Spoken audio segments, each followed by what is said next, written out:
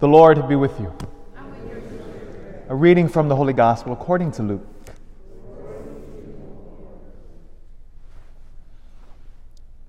The Lord Jesus appointed 72 disciples, whom he sent ahead of him in pairs, to every town and place he intended to visit.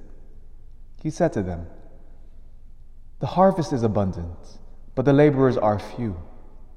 So ask the master of the harvest to send out laborers for his harvest. Go on your way. Behold, I am sending you like lambs among wolves. Carry no money bag, no sack, no sandals, and greet no one along the way. Into whatever house you enter, first say, 'Peace to this household.' If a peaceful person lives there, your peace will rest on him, but if not, it will return to you. Stay in the same house and eat and drink what is offered to you, for the laborer deserves his payment. Do not move about from one house to another. Whatever town you enter in, they welcome you. Eat what is set before you. Cure the sick in it, and say to them, 'The kingdom of God is at hand for you.'"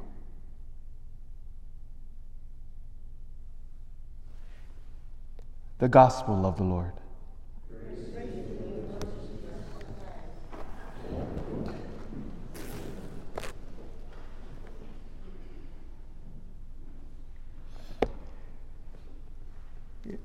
We're blessed in our parish.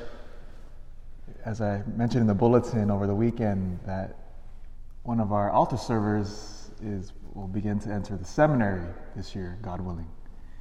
And he's the second young man just in recent years that we know of that has entered from our parish to lay down their life and to give themselves completely to our Lord and to continue to build up the church and as a humble priest, God willing. Then even yesterday, I had a young man, he's probably about a junior high age. He came out to me, I don't really know him, says, "Father, I want to be a priest." He says, "Well, yeah, about junior high age." I said, "Oh, good, well, make an appointment with me, tell your mom, and we'll want to hear your story. I want to hear how the Lord's talking to you." But it was beautiful to see this young man just starry-eyed. He says, "I think God's calling me to be a priest at that young age." Keep praying, not only for young men, but for young women who enter convents. Not only that, for more lay people to go out into the world and to witness to the beauty of our Father. Because that's what our Lord asks of us today in the gospel. It says the harvest is abundant, meaning there's a whole field of souls out in the world. Literally billions, 8 billion people on earth. And Jesus says the harvest is abundant, but the laborers, few. But ask the master of the harvest to send out more laborers. And one of the laborers we remember today is the great Saint Luke, the great feast. Luke wrote the Gospel of Luke, obviously, which bears his name. Luke was a companion of St. Paul during one of his missionary journeys.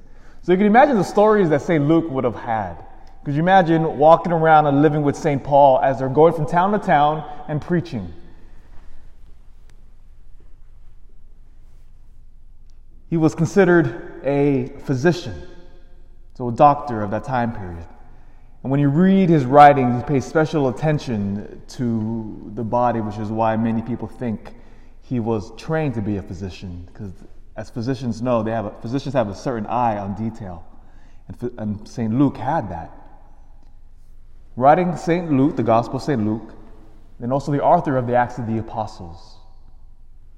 If you haven't already, I encourage you to read the Acts of the Apostles. It reads like a modern story.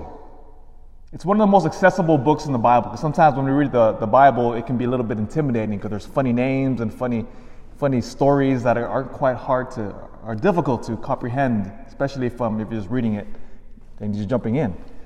But the Acts of the Apostles reads like a modern storyline. And it's a story of how we started as a church. The beauty of our ancestors going out into the world and revealing one thing. The task of the laborers, the task of us today, is to reveal who God is to everybody. That's our mission as a Catholic Church, is to reveal who our Father is. That's it. We receive the sacraments here, we sacrifice, we come to early Mass when we should be in our pajamas, sleeping. But no, we got up and we came to the Holy Mass. And we're about to receive Jesus in the Holy Eucharist. We'll receive Him and we'll be transformed internally, more and more into the likeness of our Lord. And then we burst out into the world. And through the holiness of our love, our courage, and we proclaim the Father. That is why, notice this next line, as He sends them out like lambs among wolves. He says, carry no money bag, no sack, and no sandals. Well, get why? Because for us to be laborers out into the harvest, into the field, we must rely totally on God's providence. You see, that's why He adds that. It's not because we're smarter than everybody else, no. It's because we radically follow God's providence. And no matter what happens, we know that our Father will take care of us, even in the midst of wolves. See, that type of confidence only happens because we do this first. Transformed by the sacraments.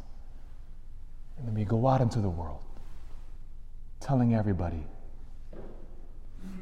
the love of the Father.